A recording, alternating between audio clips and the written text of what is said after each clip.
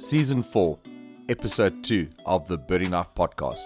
My name is Adam, and I'm your host on the podcast where we discover birds and the people that pursue them.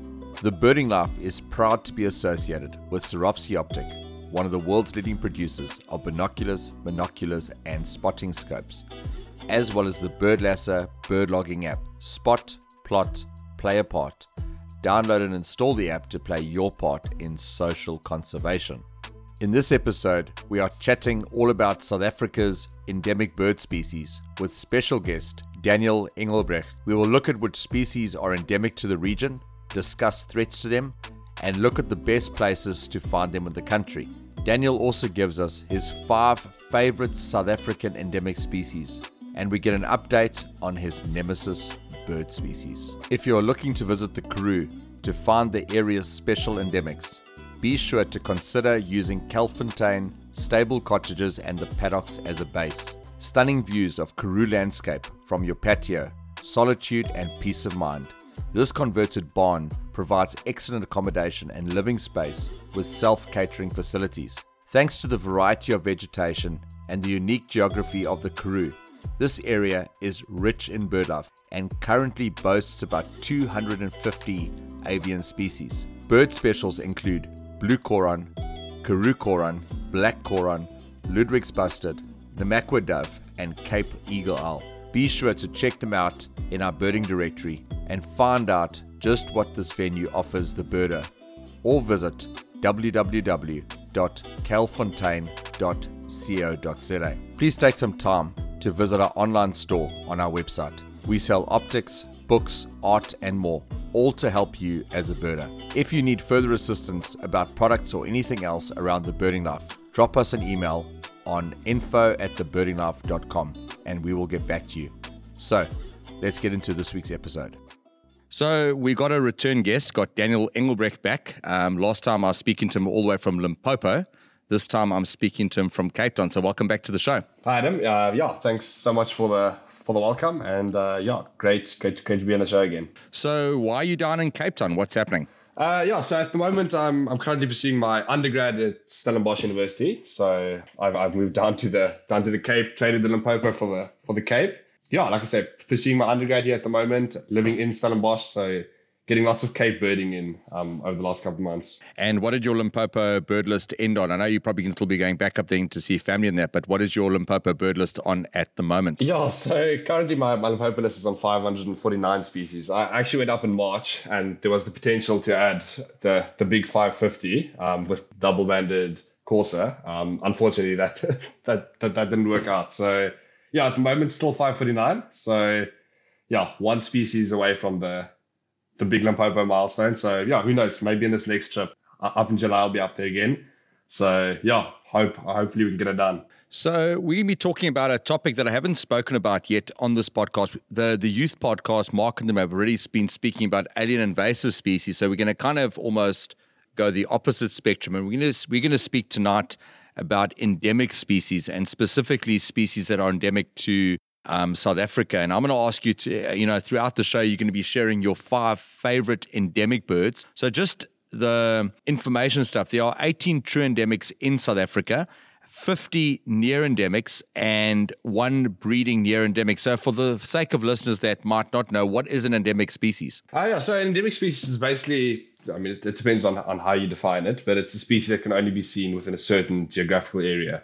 So normally we refer to endemics on the basis of a country, like you mentioned there. But it really depends on how you wish to define it. You can get endemics to, for example, a province. It's basically any geographical area. Yeah, like as I mentioned, it's a species that you can't see anywhere outside that specific geographical area. So just a list. I just want to read through the list. These are the 18 endemic species in South Africa, the true endemics. This is the list. And I just want to highlight something quite scary about this. And you spoke about the fact that they're only found in South Africa. So the 18 species are Rudd's lark, Botha's lark, Fynbos button quail, Cape parrot, Knysna warbler, red lark, southern black coron, yellow-breasted pipit, Knysna woodpecker, Proteus seed eater, Cape rock jumper, Agulhas long-billed lark, Cape bulbul, Cape long-billed lark, Victor's warbler, orange-breasted sunbird, Cape siskin, and Cape sugarbird. Now, here's what I find really scary. Rudd's lark, Botha's lark, Fynbos button quail, and Cape parrots are all endangered. There are 4 of the birds on the species that are vulnerable, 4 are near threats, and only 6 birds on this are considered least concern. And that's quite scary because if these birds are only found in South Africa and found nowhere else, I mean, when they're gone, they're gone. Yeah, I mean, absolutely. Like you mentioned there, specifically, I would say Botha's lark was one of those species that really stands out as a very range restricted endemic. And yeah, it's, if I'm not mistaken, as you mentioned, it is an endangered species. So, and yeah, I mean, as you said, these are birds that are found nowhere else in the world. So, I mean, they're of utmost conservation concern. And yeah, often birds, for example, such as Botha's and Rudd's lark, these are not the more iconic endemics, for example, like blue crane. So it's easy for people to sort of turn a blind eye and overlook them. And yet, yeah, as you mentioned, a number of our endemics are under serious conservation threat. And I guess the danger around this would also be that, like a rhino or a leopard or something, a lot of people are aware of this. I mean, a little brown lark, an LBJ in the middle of very range restricted. I think a lot of people in South Africa who are not birders would have no idea about that bird at all. Yeah, absolutely. I mean, these are not the most glamorous of species. And yeah, as a result, as I mentioned, these are easily overlooked. I think very few people actually know just how small the range of, say, Botha's lark is and just how few individuals there are. And as a result of it not being, one of those glamorous species of conservation concern, there's also quite a lack of information about them, about exactly where these birds occur. It's hard to get an accurate population estimate. So yeah, these are definitely things that need to be looked into. And as you mentioned, it's something that is of big concern at the moment. Yeah, I know everyone always speaks about the negative side of social media, but I think one of the benefits is like your Instagram account, getting the photos you get, also looking at some of the photos that Trevor Hoddick has been getting of some of these birds, and they're fantastic photos. And I think the great thing about social media is that in some way it creates awareness around these species. No, for sure. I agree with you 100%. So Daniel, I've asked you over the course of this episode, we're going to be chatting about your 5 favorite South African endemic species. Now, I know you might stretch it a bit, but we're going to give you the chance to chat about the birds that are the 5 endemic species that you are most passionate about and why. So let's start with your 5th favorite endemic species. Tell us what the bird is and why it is so special to you. So out of these 5 species, I've tried to spread them out sort of around the country as much as possible. And I think they do reflect my favorite endemics. I mean, if it's possible to choose favorite endemics. When I was going through this list, I mean, I've got my top 5 here, but I've left out really iconic species such as rock jumpers. It seems almost criminal to have a top 5 endemic list without including rock jumpers. But yeah, starting with number 5, I'd like to go with Neergaard's sunbird. It's a species that I only got to see last year, and really immediately slotted in as one of my all-time favorites. Very sweet little sunbird, really attractive. And I think what part of the appeal for me is that it occurs in a really special area. It's in that northern Zululand part of the country, and then extends up into Mozambique. And yeah, I guess it's a combination of the bird being quite an attractive sunbird, and then also a very small global range as well. So yeah, I guess I'd like to slot Neergaard's in as number 5. A species that you can target, I think most reliably, probably the traditional spot would be in Kuzi Game Reserve. But yeah, I mean, they occur up into Zululand quite extensively, and then obviously into Mozambique as well. So yeah, I think to start things off, I think Neergaard's sunbird is definitely one of my top 5 endemics. So Daniel, just to touch on something, and we've probably touched on this in a previous episode, we're going to go through these 5 birds, and you were a Limpopo birder, and obviously local knowledge plays a big part. You've moved down to the Cape. I got to bird it a little bit with you just before the Flock to Marion cruise. But, how do you go around the preparation? Because there are people that are listening to this that might hear about these birds and might want to add these birds to their list. This podcast goes out on radio stations also, so there might be people that aren't even birders. How do you go around preparing to locate these birds? Because, I read about your Zululand trip, I think you did last year. And, one thing about the preparation you did really set you up because you got to see a lot of the species that you were planning to see. How does that preparation process look like for you? Yeah, I think in terms of preparation for any trip, like you mentioned now, local knowledge is obviously of utmost importance. So sort of before planning any trip, I'll chat to local birders, guides who guide in the area, and even just people who bird the areas I plan on visiting on a regular basis. So yeah, I would say connect with local birders and use the resources available to you. For example, in South Africa, I find SABAB2, the South African Bird Atlas Project, is an extremely valuable resource for finding up-to-date range maps on where species are found. So use resources like that, combine it with local knowledge, and then sort of pin together what you want to see, get a target list together, and then work on a route around that and sort of how you plan on targeting those species given the time you have. So, but yeah, I think my top advice would be definitely to connect with local birders before planning any trip. I think their knowledge on the sites is absolutely invaluable. You've already spoken about the fact that these 5 birds you've chosen for your list are found in different places of the country, but there obviously are places in the country that are really good for getting endemic species. Which are some places for people that are listening that might want to start this pursuit of endemic birds? Which are some places that you would suggest that they should visit? Yeah, so I mean, I was looking through the endemics earlier, and they sort of concentrated in 3 main areas. So if you take the whole sub-region, obviously the fynbos biome down here in the Cape has a whole stack of the endemics. In fact, I was looking, you can target 62 of the endemics within a day trip from Cape Town. So that's equates to a similar percentage of the endemics in the sub-region, just around Cape Town. So obviously the fynbos biome has a large number of the endemics, the karoo also. So in general, the majority of the endemic species are more on the western side of the sub-region, and the east is sort of more for the diversity of species. But having said that, the high-felt grasslands also contain quite a few of our endemics. So as a rough overview, the fynbos area, the karoo, and the high-felt grasslands, those are our main areas of endemism in the sub-region. Since our last episode, you've started guiding, which is really awesome. And I mean, yeah, I think if anyone's looking for a guide, if you listen to any of Daniel's previous podcasts, he is one of South Africa's best birders. You know, as a guide, endemics obviously are of even, I would say, even more value than a lot of the birds, because these are birds that you can only see in South Africa. We've kind of touched on this because you did a trip up to Zimbabwe before, and we've spoken about you as a tourist. The question I ask is, how important do you feel that endemic species are for the tourism industry? And do you feel that, as someone who's maybe just started in the tourism industry, do you feel that the tourism industry has fully grasped the importance of endemic species yet? Yeah, I mean, as you mentioned, obviously endemic species play a massive role in they're part of the major appeal for international birders to come to South Africa. And obviously, in addition to that, South Africa, in terms of the rest of the African continent, is a relatively easy country to travel in. We've got a well-developed road network. It's relatively safe. It's relatively cheap for international visitors. So there is that appeal, and coupled with the sort of infrastructure side and what makes it appealing to tourists, we have all these endemic species as well. No, I would say absolutely. The endemics, obviously, like you mentioned, they are, how can I say, they are one of our major draw cards.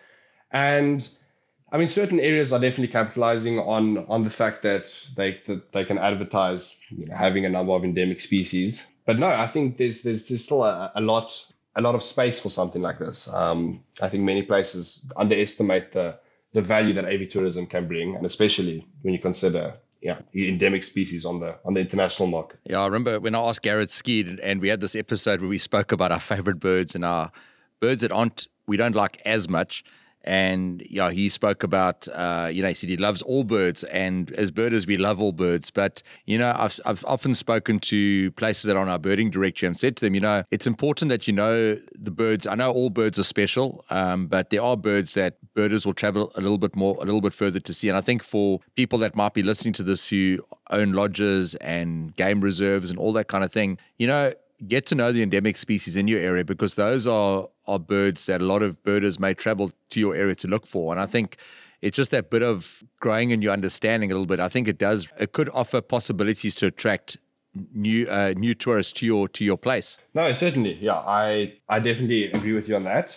And for example, in many places, for example, if you're in the Karoo, it might be challenging to find sort of tourists that would be interested to go to the Karoo. So if you can market it as a place where you can see endemic species as well, endemic birds, that's obviously a major draw card for places like that as well. So yeah, no, I definitely think marketing places as areas where you can see endemic species, where you can see special birds, and that's something that I feel many places don't exploit to the fullest. Yeah, you highlighted something very important there. I mean, before I was a birder, the Karoo would have never been something that I would have thought of going to. But as a birder, there's species that you only find in that area. And like you just said now, it really presents possibilities to, there obviously are people that want to go to the Karoo, but a lot of people would never think of going there. But there's definitely a big draw card for birders, and if accommodation places and guides and tourism bureaus that can actually link up to us, they can actually start highlighting the endemic and help birders locate. And I think there's I mean, AV tourism, we know, is a huge market. As you mentioned, no, for sure. It is a mass market, and I think it's definitely a growing market as well. So, yeah, definitely something for larger owners and people who own accommodation to look into. And yeah, I think there's a lot of potential in that market. So, Daniel, let's go to your fourth favorite endemic. What is your fourth favorite on the list, and why? So it's actually a species that we spoke about earlier. I've included Bertus lark as my fourth favorite. I'm a massive fan of larks. In fact, one of my other top 5 species is also lark, but we'll get that later. And yeah, I mean, it's a combination of just the sheer rarity of the species. It's a very difficult bird to find. It's probably one of our slightly more challenging endemics. There are areas where these birds are very reliable. And no, it's a really interesting bird. It's, as I mentioned, it's a bird with a very small global range. Definitely not a large population size, quite a small population. And yet you go to sort of these very rural areas and places like Wackerstrom, and you can see Bertus larks foraging in between villages. And it just seems it's such an interesting thing. You've seen this really rare bird in what looks like a very suboptimal habitat, and yet these birds are thriving in, for example, villages in rural areas. So no, I always find Bertus larks as a very interesting species. When I say thriving, make no mistake, it's still a very endangered species. But yeah, it's always an interesting species to see. And I think that's one of the species that, Lucky up in Wackerstrom is probably one of my favorite guides in the country. He's a legend. And if you've been to Wackerstrom, you've either birded with Lucky or you haven't birded at all. And yeah, I think it's one of those birds you need to get a guide to go and see. I think it's a tricky bird to find. And yeah, so I think that's one which I would really highly recommend getting a guide. Yeah, no, I would agree with you on that. Yeah, I think a guide would definitely put you in good stead to finding Bertus lark. Yeah, as I mentioned, there's only a few sites where this bird is actually a species that you can target. So no, I would definitely recommend connecting with a guide in the area. For example, Lucky, as you mentioned, who guides in Wackerstrom, he'll definitely be able to get you onto Bertus larks. Yeah, I was just thinking when you mentioned that you love larks, Tyron, who's part of the Birding Life team, he loves wine. I think he'd probably consider himself a bit of a wine connoisseur, a bit of a wine snob. And he's one of those guys who judges people that drink box wine. And I think he considers himself a true wine drinker because he drinks these expensive wine out of bottles. And I think that's kind of like you. I think when you love larks, it truly shows that you are a true birder. Yeah, larks are definitely birders' birds. You have to be a birder to fully appreciate larks. I mean, they're not the most colorful species. So yeah, but I mean, really fascinating group of birds. And yeah, definitely one of my all-time favorite families. So yeah, as I mentioned, I've included 2 larks here in my top 5. So you've spoken about your favorite birds, but every time you're on the podcast, this question's coming up, and the question that's coming. Have you seen a buff-spotted flufftail yet? Have you seen it? Adam, I have not yet seen a buff-spotted flufftail, no. So it's still outstanding on the list. I came really close to seeing one though. So I was up in Magalieskloof in December, and there's this video of me standing here. Literally, you can hear this buff-spotted flufftail calling not even 2 meters in front of me. And it's just such a difficult bird to see, and I just did not manage to see it. So I've been closer to buff-spotted flufftail than when we last had a chat, but I'm still yet to lay eyes on buff-spotted flufftail. And it's looking unlikely that I'm going to get one within the next few months in the winter. But next summer, I'm definitely making it my goal. Next summer, I'll come back and report that I've seen buff-spotted flufftail. So Daniel, you've gone on your fifth and your fourth. What's your third favorite endemic species on the list? So as my third species, I've chosen one that I've seen more recently as of late after moving down to the Cape. True Fynbos special, and I've taken Protea canary. Actually had really nice sightings of them over the weekend. And it's a really special species for me. It was a bird that took me a while to see originally. But as I mentioned, over the last couple of months, I've had a couple of really great sightings and interactions with the bird. It's one of the more challenging fynbos in endemics to actually connect with. And yeah, there's just sort of an appeal for me. I really enjoy their calls. They're always in these, I mean, as most fynbos endemics are, really attractive areas. And yeah, it's a species that I've grown to love and appreciate over the last 2 months. So yeah, I've decided to slot in Protea canary, as I mentioned, one of the more challenging ones. So yeah, that slots in as number 3 for me. Yeah, I saw Trevor. Did you go with Trevor the other day? Because I saw he posted a fantastic photo of one. Yes, no, exactly. My photos didn't come out quite as well as Trevor's photos, but yeah, I was up there, and yeah, we had really great views of them. They were actually feeding on the Proteas there. I mean, as the name suggests, but yeah, we had really fantastic views of them. So yeah, it's like, as I mentioned, it just definitely slots in as one of my favorite sort of Cape endemic species. Yeah, and then just on a side note, you're talking about the photos. I mean, on the Flock Tamarin, I saw you had one of the new Canon, the mirrorless cameras. What camera setup are you using, and how have you found it compared to your previous camera? Yeah, so I recently made the switch to Canon. I'm now using a 600 millimeter f11. That's what's one of the newer mirrorless lenses in the Canon range, and I've combined it with a Canon R6 body. And yeah, I must say I've been very impressed with the mirrorless setup. It's a massive leap ahead from the previous camera I was using. And yeah, I mean, I don't consider myself a photographer, but yeah, I've been very impressed with the camera. It's performed well through everything I've put it through so far. I suppose only one limitation I would say, obviously being an f11 lens. If you're shooting in forests or something, it can be a bit of a challenge. But in good light, the lens performs excellently. No, I'm overall very happy with it, and I would definitely recommend it. I know many birders who have recently switched over to the exact same lens and body, and yeah, I think the majority of us are really happy with it. I think the one benefit about the new Canon mirrorless cameras is the ISO can go a lot higher. I mean, on the older cameras, as soon as it went high, they got very noisy, and I've heard of a lot of the guys that are using them. They say yes, you do need a higher ISO, but the camera does allow for it. So I think that is one of the benefits with these new cameras. Oh yeah, absolutely. No, you can definitely bump the ISO up considerably higher than you can on many other cameras.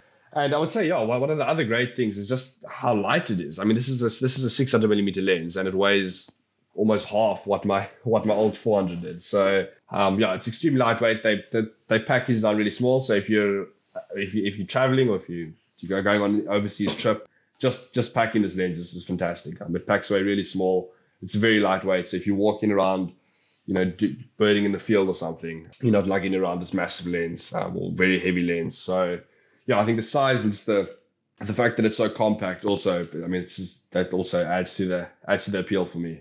Yeah, well, talking about packing cameras away, I think it was last year you did a trip overseas. I think it was to Panama. I might be wrong. Where did you go? And tell us about that. Just give us a quick overview of the trip and some of the birds you got to see. Yeah, so I did a trip to Panama last year in August. I was there for just over 3 weeks. Yeah, basically birding in the country. Absolutely fantastic country. Covered most of the central areas on the Pacific slope, and then took a trip up into the western parts of the country. Yeah, overall, I mean, just a fantastic trip. Great country, very easy to travel in. Great forest birds, lots of endemics in the west. So yeah, really fantastic trip.